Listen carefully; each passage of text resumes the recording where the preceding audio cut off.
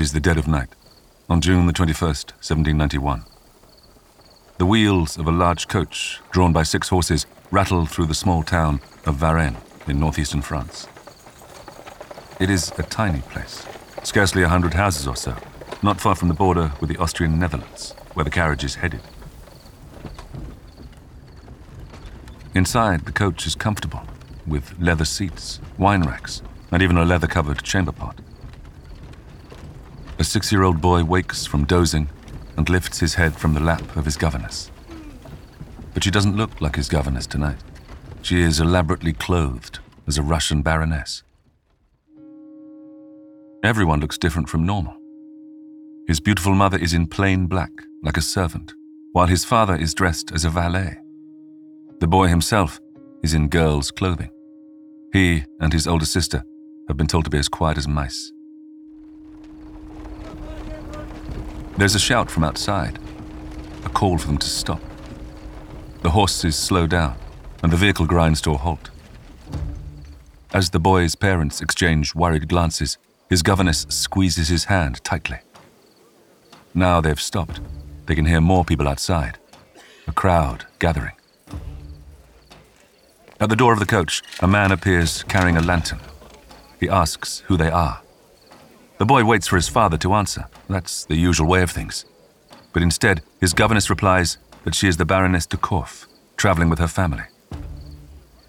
Ignoring her, the man holds the lantern close to the face of the boy's father.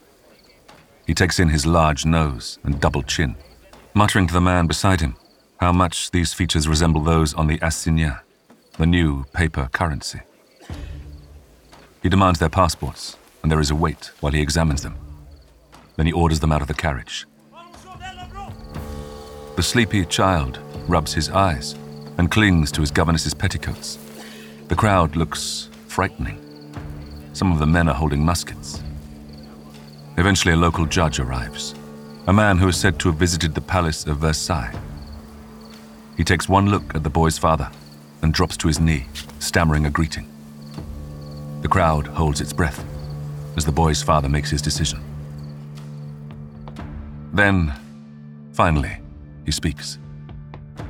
"Yes," he admits, "I am your king."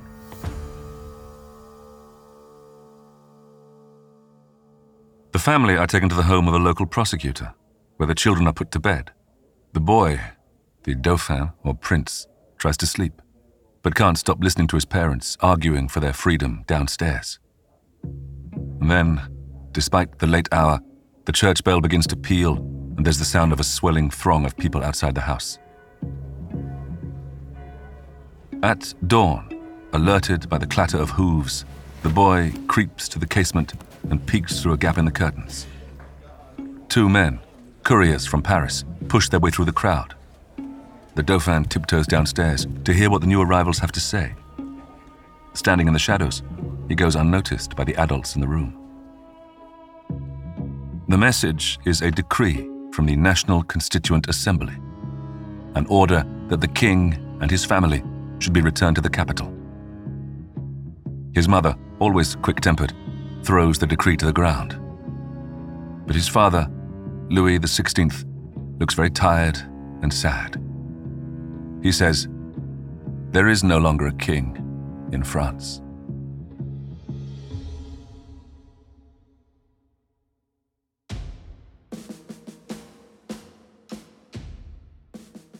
The royal family's attempted escape, known as the Flight to Varennes, was a turning point in the French Revolution, a crucial link in a chain of events that would see the king and queen dead in less than 3 years.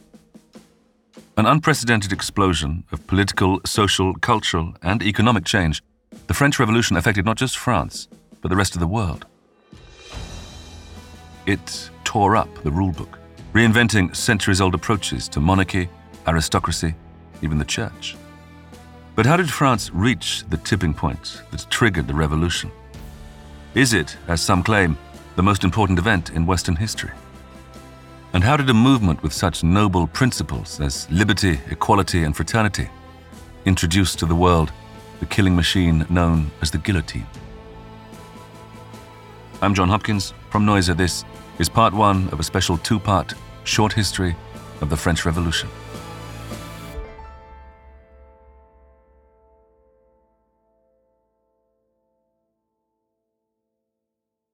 It is 1756. After 3 centuries of animosity, France and Austria are finally allies, united against Great Britain in the battle for global dominance that will become known as the 7 Years' War. To cement their reconciliation, the French King Louis XV and Empress Maria Theresa of Habsburg decide to join their royal descendants in marriage. But it is not until 1770 that the much-anticipated union takes place. After a proxy wedding in Vienna, the bride, Marie Antoinette, the youngest daughter of the Habsburg Empress, begins the long journey to France. Near Strasbourg, on a small island on the Rhine, the young Archduchess is disrobed of her Austrian clothing in a symbolic handover to France. She bids farewell to her attendants from home and even has to temporarily relinquish her Austrian dog, Mops. On May the 16th, the 14-year-old arrives at the opulent palace of Versailles, the royal residence near Paris. She is shown to the Queen's state apartments, where she prepares for the wedding. Elsewhere in the palace, the 15-year-old Dauphin is being dressed in the gold and diamond-covered habit of the Order of the Holy Spirit. A shy and introverted young man, Louis is not a natural leader and only became the heir apparent after the deaths of his 2 older brothers. He is happiest indulging in his hobbies, hunting or tinkering as a locksmith. He met his pretty young bride for the first time just 2 days ago. They're still strangers to each other.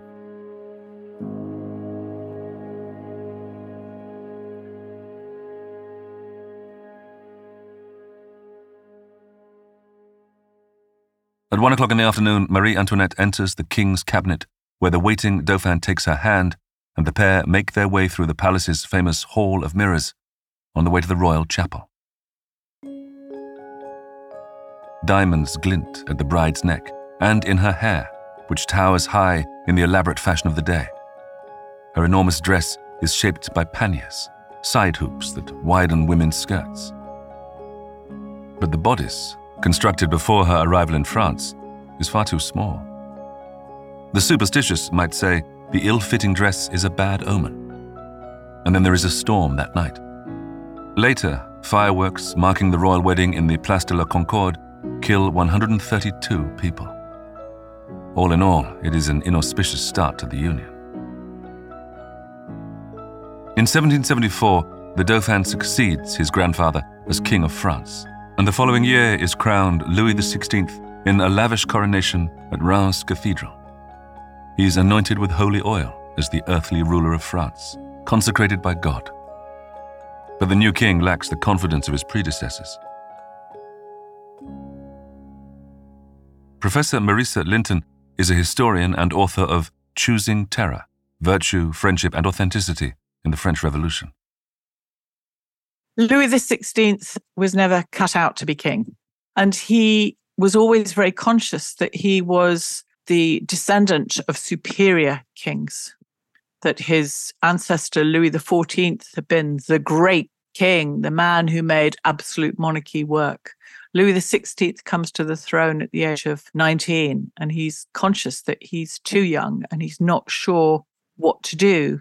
He's the kind of man who can't think outside the box. So he's conscientious, but he can't adapt to change. Worst sort of person to have. He vacillates. He has favorites. He's shy. He's awkward. He's not very good at dealing with factions at the court. He's always agreeing with the last person who spoke to him and always changing his mind. Really bad qualities in an absolute monarch. The country that the young Louis XVI inherits is restless. The 1770s are a time of growing social discontent, with crop failures, high taxes, and food shortages contributing to the dissatisfaction of the people. And the economic and financial crises are exacerbated by wars. France is still smarting from the humiliation of the recent 7 Years' War, in which Canada and most of the French territory in India was lost to Great Britain. So when Louis has the opportunity for revenge on Britain in the American War of Independence, he jumps at the chance. He commits to that cause 2,000 million livres, a sum that could feed and house 7 million French citizens for a year. It's enough to bankrupt his country. Meanwhile, in the cafes of Paris, new ideas are being debated among France's intellectuals, such as Voltaire and Rousseau. Because this is the time of the Enlightenment, which stresses individual rights and equality, alongside a mistrust of traditional figures of authority. Beyond the capital's cafes, the poorest in society bear the worst brunt of taxation. France is a very rural society. Many of the peasants pay feudal dues, seigneurial dues, to their overlords who are predominantly noble. So it's very backward in some senses. It's also a very hierarchical society. It's divided into orders or estates who have particular privileges. The clergy is the first estate because they're close to God. That's how they think. The second estate is the nobles, and anyone who is a noble is superior to anyone who is a commoner, members of the third estate. What is known as France's old regime, comprising the three estates, is a highly rigid social structure. It comes with a system of privileges that benefits the nobility and clergy, who constitute a mere 3% of the population. And at the apex of that society is the absolute monarchy. An absolute monarch, in theory, controls all politics. Everything is about him. It's always a him in France. He makes all the decisions on behalf of his people, and ordinary people and even people higher up have no say. And while questions are being raised about the system as a whole, the monarchs themselves are falling out of favour too. The Queen presides over Versailles, a world of elaborate ceremonies and outrageous hairstyles. But as time passes, the adulation she enjoyed as a teenager gives way to disapproval. She was initially popular, but various things happened which made people fall out of love with her. It took 7 years for she and her husband to consummate the marriage. And the consequence of that was that it was a very long time before royal heir was produced. And the principal job of a queen is to produce a legitimate male child to inherit the throne. So she did produce children, but by the time that she did so, her reputation was already tarnished. And she had a reputation as someone who was flighty and liked fun and liked spending money. Her first child, Marie-Thérèse, is born in 1778, followed by the Dauphin, Louis-Joseph Xavier François, a few years later. A third child arrives, then a fourth baby is born prematurely and lives for only a few months. But although she is an affectionate mother, the Queen struggles to win back the approval of her people, who now start to spread scurrilous rumours about her.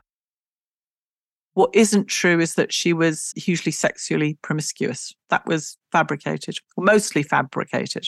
And her reputation became very poor, especially from 1786 onwards. This was the time of the diamond necklace affair, where it's a very complicated, scandalous story, but basically the public believed that a Cardinal Rohan, had bought a necklace for the Queen on her behalf to give it to her because she loved very expensive diamonds, and this was a fabulously expensive diamond necklace. She hadn't been involved, but people thought she had been, and so her reputation was very much damaged.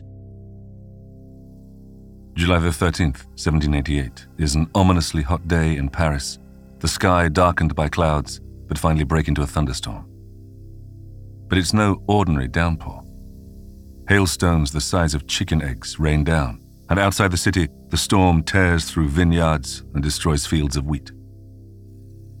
The Duke of Dorset, the British ambassador to France, sends a report to the British Foreign Secretary. "It is impossible to give expression to the damage that has been done," he writes, explaining that trees have been torn up by the roots and corn and vines entirely destroyed. A harsh winter follows that summer storm. The failed crops mean bread prices double. As the food shortage intensifies, riots break out and bakeries are raided. Meanwhile, Marie Antoinette, now nicknamed Madame Deficit, is spending on her wardrobe alone about 1,000 times the annual average wage of a Parisian worker. It leads to a sense that she is completely oblivious to the suffering of the poor, something that will in time come to define her. The one thing that everybody thinks they know about Marie Antoinette is that she said, "Let them eat cake," and being told that the people did not have enough bread. As far as we know, there is no truth in this. In fact, this story that a princess comes up with this dizzy idea that the people could eat more cake if they don't have enough bread, that's actually an old story. Jean-Jacques Rousseau repeats that story before Marie Antoinette ever came to the throne. However, having said that, I don't think she knew very much at all about how poor people lived or what it meant to be hungry.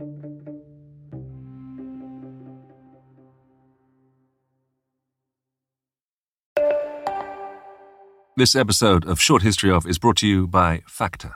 As we move further away from January, those New Year's resolutions might seem like a thing of the past, but they don't have to be. With Factor, it's never been easier to keep that resolution of eating better. Factor offers a range of 35 different meals to choose from each week. Every one of them has been chef-crafted and dietitian approved and is ready to go in a matter of minutes. You can choose from 60 different add-ons and find the options best suited to you, including Calorie Smart, Protein Plus, and Keto.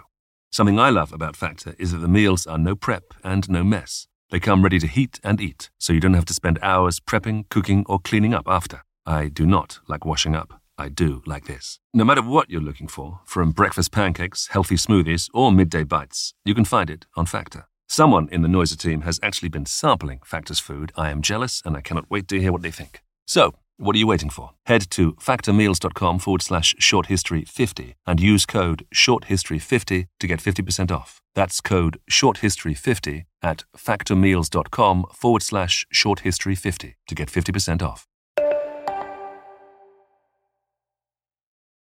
Jacques Necker, a popular finance minister, is appointed to manage the economic crisis. He advises the king to call a meeting of the Estates General, a gathering of representatives from all three estates. It will be the first time such a meeting has been held since 1614. During the meeting at Versailles in May 1789, the king's eldest son falls ill and dies. Understandably, the king's mind is elsewhere, but while he's distracted, the challenges faced by the Estates General intensify. Bread prices continue to rise and public order deteriorates. The deputies of the Third Estate decide to take matters into their own hands. What the Third Estate deputies increasingly want is political change, a political revolution. And in the absence of leadership from the monarchy, the Third Estate deputies constitute themselves into a national assembly. And they say that effectively they are a body that represents the nation. And the Third Estate leaves out the nobles of the Second Estate and the clergy of the First Estate, who were also within the Estates General. The Third Estate deputies say, we are the nation in ourselves. On June the 20th, 1789, the members of the new assembly find themselves locked out of their usual meeting place on the orders of the king. A very clumsy attempt, I think, to diffuse the situation. They adjourned to a nearby tennis court. It was the nearest big space that they could find. It's only sort of a few yards away from Versailles. The tennis court still exists, by the way. You can visit it. They go into this tennis court and they take an oath never to separate until they have given France a constitution. And it's a big moment. They know they are taking a huge risk in doing this because the king could order their arrest. Now the foundation stone has been laid for the revolution. After all, if the assembly is in charge, the king is not. In the days after the swearing of what becomes known as the tennis court oath, the king tries to regain control over matters. On June the 23rd, he instructs the three estates to reconvene separately. But the new assembly refuses this request, asserting that the nation does not take orders. Some members of the nobility and aristocracy have already thrown in their lot with the assembly, but now more and more join the new political body. In the end, Louis is forced to accept this seismic political change. He tells any remaining allies among the clergy and nobility to join the others. But some still have their doubts about the king's support for the new order. Not least because his troops have started assembling at Versailles and in Paris, and they don't look friendly. And when Louis fires the popular Jacques Necker, fury and panic soon spread.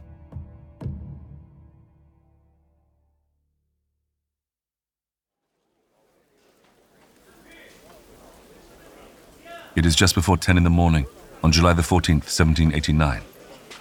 A wine seller from Saint-Antoine, a poor neighborhood on the eastern edge of Paris, makes his way through the narrow, crowded streets. Many of his friends and neighbors are hurrying in the same direction. There's the sense that something big is happening. He's headed for a familiar landmark, the enormous prison that overshadows his neighborhood, the Bastille. The rumors are that the prison's governor is pointing its cannons out at the neighborhood. The wine seller has even heard, though there's no way of knowing if it's true, that the deputies of the assembly have been locked in the Bastille's infamous dungeons. As people stream past a bakery, there's the sound of a commotion. It's another raid, enacted by a gang of hungry, angry people just like him. The wine seller recognizes one of the men running from the scene of the crime and grabs his sleeve. The man, a friend, gives him a piece of dry bread and confirms a story for him too. City folk have seized rifles and cannons from the armory of the Veterans Hospital, but all of the gunpowder has been moved to the Bastille. The man rushes away, and the wine seller nods and continues on with the crowd. Soon he's in the shadow of the fortress itself. It's a massive, hulking rectangle of a building with high stone walls, 8 round towers, and a deep, waterless moat. But it's not just its physical presence that's threatening. In the minds of the families who live in Saint-Antoine, it is an enduring symbol of fear and oppression. They've heard the terrifying accounts of its famous prisoners, Voltaire, the Marquis de Sade, and even the mysterious man in the iron mask. The king can throw whoever he wishes in there. The crowd swells, swarming around the prison's base, a sense of feverish purpose in the air. But though the people are angry, the demands are peaceful at first. The disheveled crowd parts to let a delegation through, smartly dressed men in coat tails and knee-length breeches, intent on negotiating with the governor. By lunchtime, the crowd is enormous. Thousands of people, perhaps, working men and women, tradespeople, merchants, and artisans too, shoemakers, locksmiths, and cabinet makers. Dressed in shirt sleeves in the July heat, they clutch axes and knives. Some even have muskets, and someone passes the wine cellar a pike. Time drags on. With no word from inside, the crowd becomes increasingly restless. Perhaps the delegation has been taken hostage. Then, with an ominous creaking and a flash of the red and blue coats of the guards, the cannons are withdrawn from the castellated edges of the walls. It can mean only one thing. They're being loaded. Panic flies through the crowd. Several men climb on the roof of a perfume shop that's built right up to an outer rampart. From there, they can reach the prison's courtyard. A couple of them hack down the chains that support the drawbridge to the fortress. It falls with a resounding crash, trapping one poor man beneath it. The crowd wastes no time. As everyone around him pours over the drawbridge, the wine seller moves with them, clutching his pike. The soldiers guarding the Bastille begin to shoot, but those in the crowd with muskets fire back. This is no longer a negotiation. It's a battle. And it might even be a battle they can win.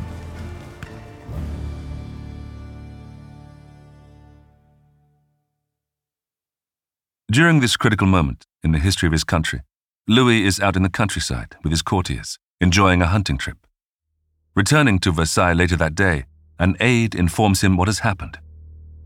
He listens in horror, then asks, "Was it a rebellion?" "No, sire," he is told. "It is a revolution."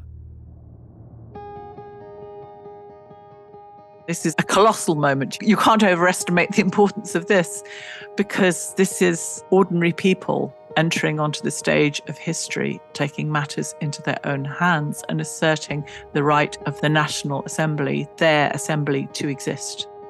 But there were awful things that happened as a sort of side consequence of the storming of the Bastille. The governor surrendered and was murdered by the crowd rather horribly. It was an example of people being out on the streets and fighting and what that means, the good and the bad. By the time the Bastille is stormed, the prison's darkest days are on the wane. The rumors about the imprisonment of the Assembly deputies turn out to be unfounded. Just 7 prisoners are liberated, but they are paraded by the crowds nonetheless. It was a symbol to show that the days of absolute monarchy were over, the days in which people could be arrested on the say-so of the king under a lettre de cachet, and the Bastille had been used for that purpose many times, that those days were ended. So it's hugely symbolically important. It becomes, of course, a national holiday in France.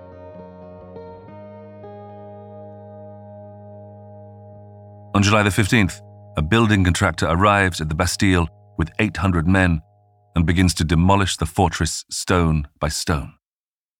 They carve the rubble into trinkets and souvenirs, including medals and small replicas of the Bastille.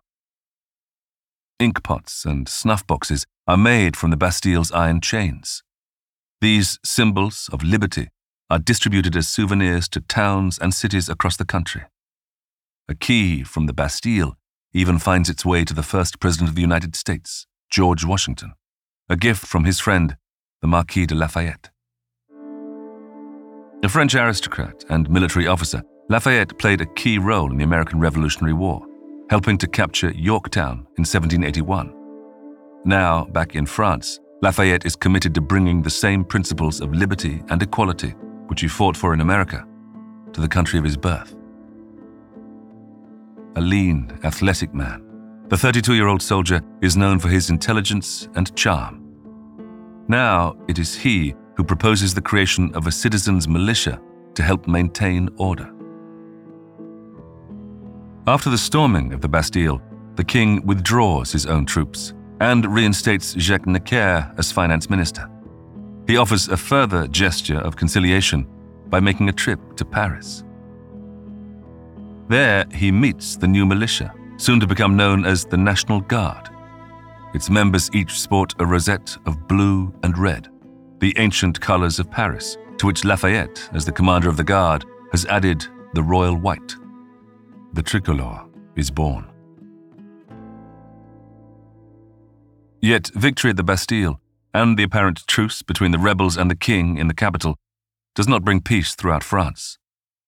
Riots erupt across the countryside, where rumors circulate that the nobles are planning to suppress the revolution. What becomes known as the Great Fear begins to spread through rural France. The great majority of people in France are peasants. Many of them rise up against their overlords and invade their chateau and burn the records of the seigneurial dues, because they think that by doing that, they will no longer have to pay them. So it's a very revolutionary act. The response by the Assembly on August 4th, 1789, is to abolish these dues, other feudal privileges, and so-called venality of office, whereby people can buy their way into important jobs. Free justice for all is proclaimed, alongside equality of taxation, and the church is deprived of its tithes. The old order is being torn up, and yet France still has a king. What the revolutionary leaders seek to establish is a constitutional monarchy, where the sovereign has reduced powers.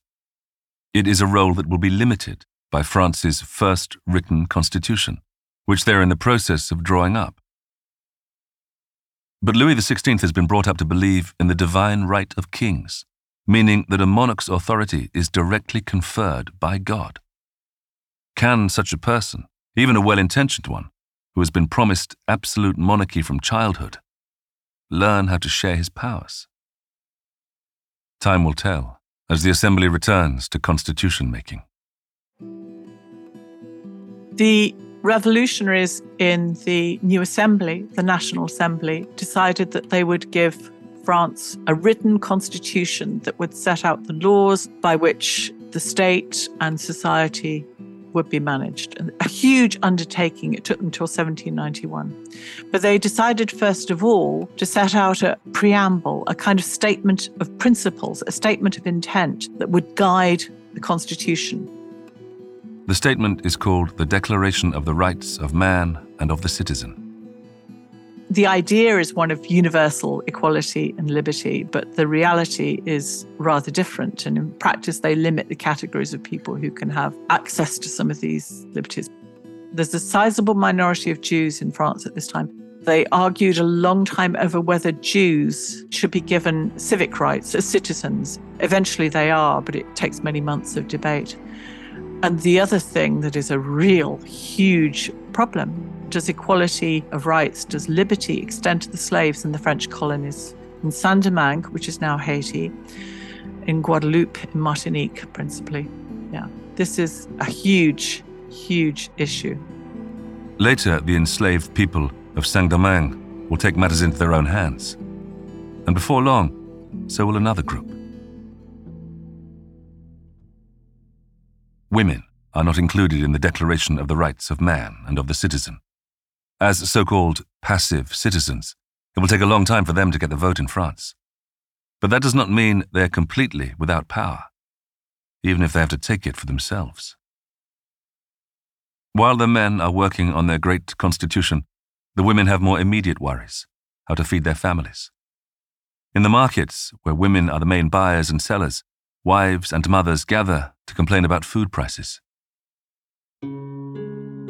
Traditionally, the market women of Paris have a special relationship with the king and queen. Each year, on August the 25th, St. Louis' Day, the female market traders make a trip to Versailles to pay tribute to the royal family. Every time the queen gives birth, the market women visit, bringing her flowers, while she, in turn, holds a banquet for them. But during the autumn of 1789, the women are dissatisfied with their old bosses. Despite a better harvest, the price of bread is on the rise again. What's more, the king continues to live in luxury at Versailles, seemingly unmoved by their plight. And he's not exactly ingratiating himself by embracing the revolution's radical new measures either. Now it is the assembly that makes the laws. The king only has the power of suspensive veto over them. But his reluctance to collaborate has won him and the queen new nicknames, Monsieur and Madame Veto. The king hasn't signed the Declaration of the Rights of Man and of the Citizen, so questions are raised about his trustworthiness. Would it be a better idea for him and the royal family to move to Paris, where their actions can be observed more closely?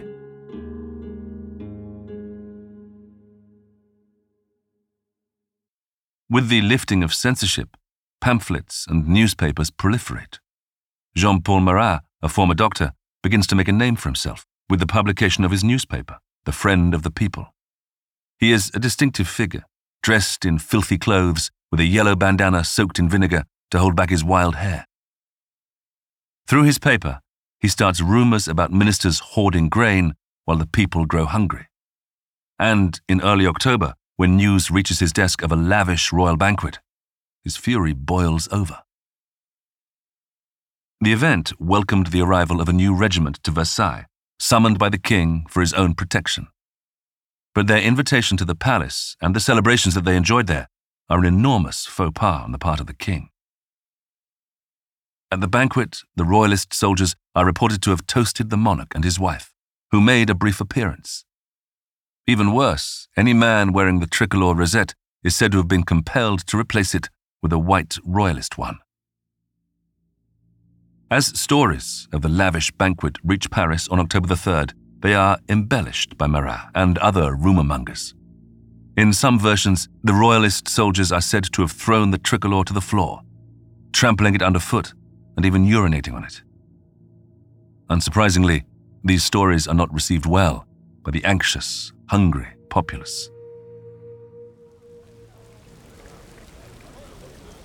2 days later, crowds of Parisian market women begin to gather in the capital outside the city hall in the pouring rain. One woman, a young mother who works as a fishmonger or poissarde, has today left her children with her mother. She's standing at the edge of the group with her sister, who has brought along a drum and is striking a marching beat. Armed with brooms and kitchen implements, the women around them call out to Paris's councillors for bread to feed their families. But soon, the women are joined by armed men. The fishmonger is pressed forward, away from a scuffle. There are angry shouts from elsewhere in the crowd. The women want to deal with the situation themselves. They don't need the men's help. But soon it becomes apparent that the city's councillors aren't going to act. So a cry goes up that it's time to take it to the top. The woman's sister bangs her drum more loudly, and as the autumn rain falls, the women march on Versailles. Alongside several thousand women in bonnets and aprons, accompanied by some male accomplices, the sisters embark on the 5-hour journey out of town. Most still clutch their improvised weapons, but some are dragging cannons looted from the city hall's armory through the mud as well. The ominous procession reaches Versailles at about 3 p.m. Now, alongside a smaller delegation of 20 or so women in sodden clothes and muddy boots, the fishmonger storms into the assembly alongside a man who's appointed himself their spokesperson. Inside the chamber, the all-male delegates are taken by surprise. Straight away, chaos breaks out. The demand for bread is repeated amid shouting and arguments. One young girl is invited to sit on a delegate's knee.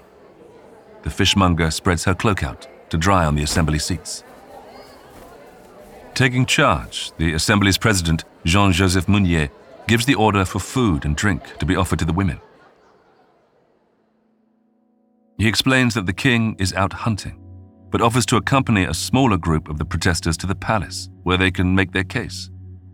The fishmonger volunteers, and soon they're back outside in the rain-swept streets of Versailles. The unrest is palpable, but the deputation of 5 or 6 market women enters the palace peacefully. The young mother has never seen such opulence. Her footsteps echo through halls stretching out impossibly far, their walls adorned with endless artwork, scores of chandeliers bigger than cartwheels, and more gold than she's ever imagined existed.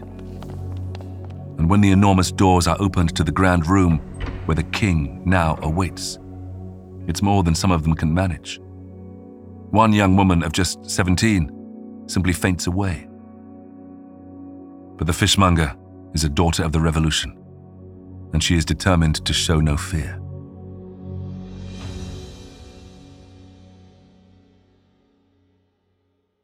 Louis listens to the delegation. He signs the Assembly's promise of food aid and gives orders for wagons of bread to be sent to Paris.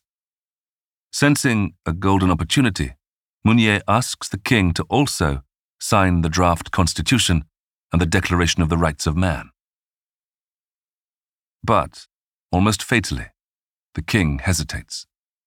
He holds a long meeting with his advisors, during which they discuss the possibility of the royal family's escape to the garrison town of Metz in northeastern France. Though he is terrified, Louis refuses to become what he calls a fugitive king. But he is shaken by the reports he hears that some of the women want to return to Paris with his wife's head on a pike. In the end, the king agrees to sign the declaration, but his hesitation costs him. Outside, tension has been building. Some women seek refuge for the night in churches. Others are offered shelter by the townspeople. But a restless contingent remains just beyond the palace gates.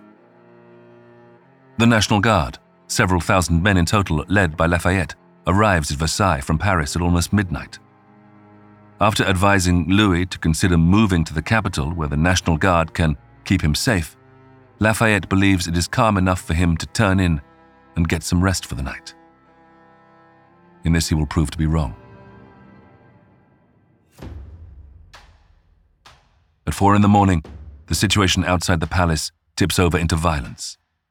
Storming into the grounds, the dissatisfied crowd kills 2 of the king's guards, beheading one directly below Louis's bedroom window. The market women and their allies flood up the main staircase towards the queen's bedchamber. A terrified Marie Antoinette flees with her 2 children to the king's apartment via a hidden staircase, while the mob tears apart her lavish quarters with their pikes. At the final hour, Lafayette and his National Guardsmen enter the scene to restore order, emptying the palace of intruders and punishing the ringleaders. But there is still the crowd outside to deal with. Lafayette persuades the king and queen to make an appearance from the balcony of the palace. Pale and shaken, Louis and Marie Antoinette agree. But when they do, their people cry out that they want their king to come with them to Paris. Faced with the intimidating mob, as well as the promise from Lafayette of greater security in the capital, the king does not have much choice but to agree. At 12:30 p.m., a remarkable procession sets out on the road to Paris. With 50 or 60 wagons of bread and flour, the triumphant market women accompany the king's family on the journey. Once there, the royal family moves into the dilapidated Tuileries Palace. Within days, the assembly moves to Paris too. A truce seems to have been reached. But the heads of the royal guards on pikes on the road to the capital are an ominous reminder of how nasty things can turn. The people are beginning to realize the power they hold in their hands.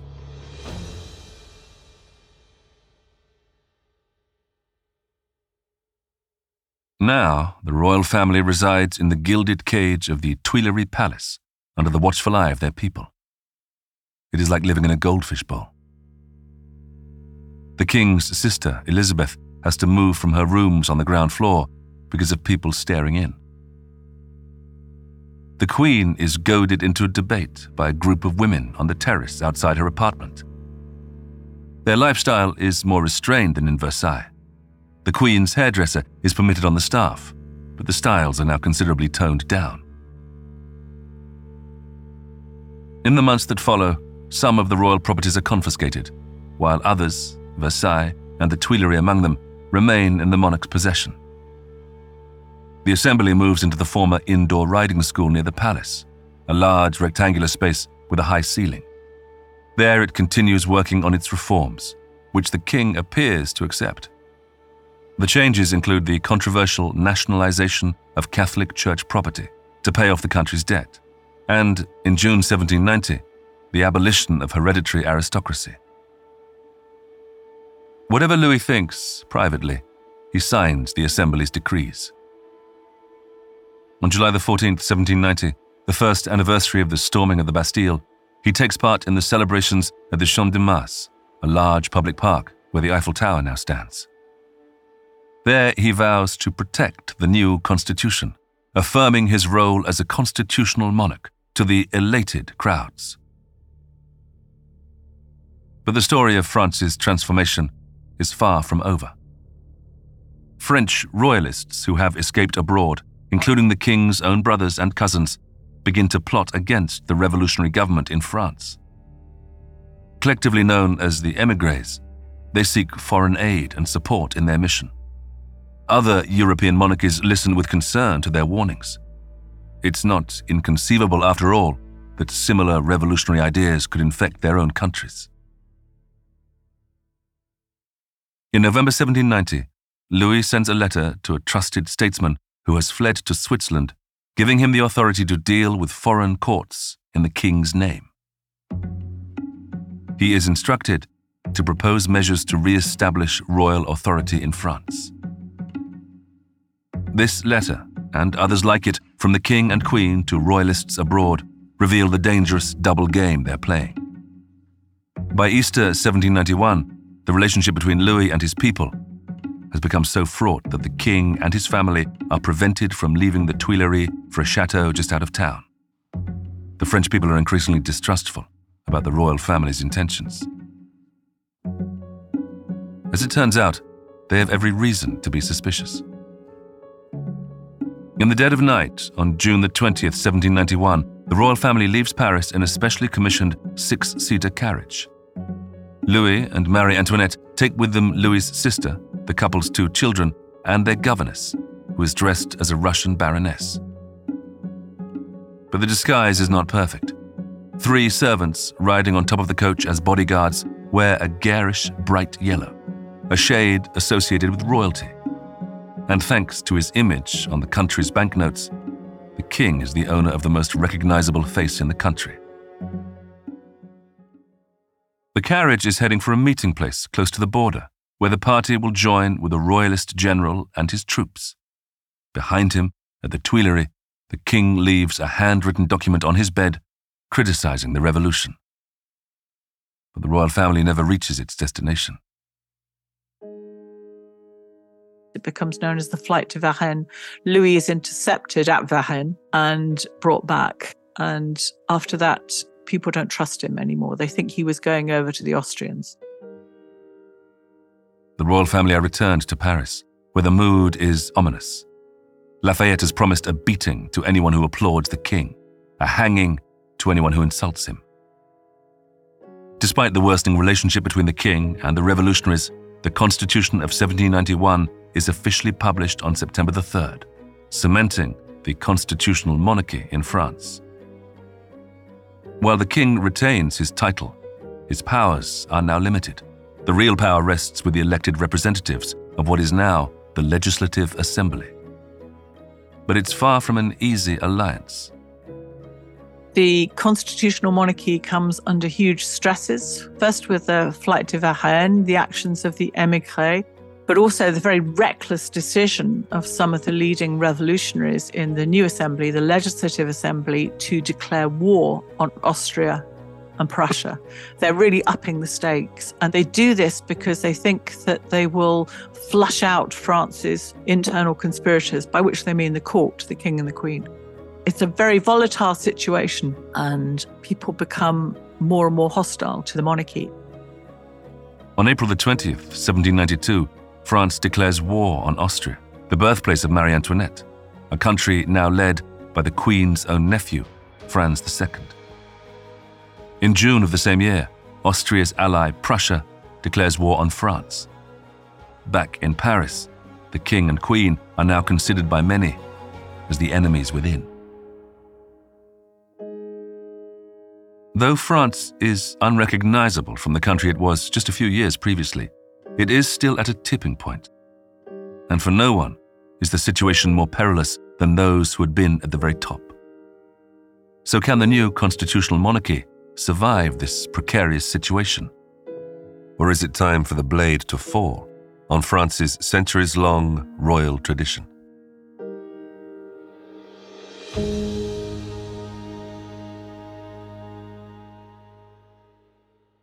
Next time on Short History Of, we'll bring you the second installment of this special 2-part Short History of the French Revolution.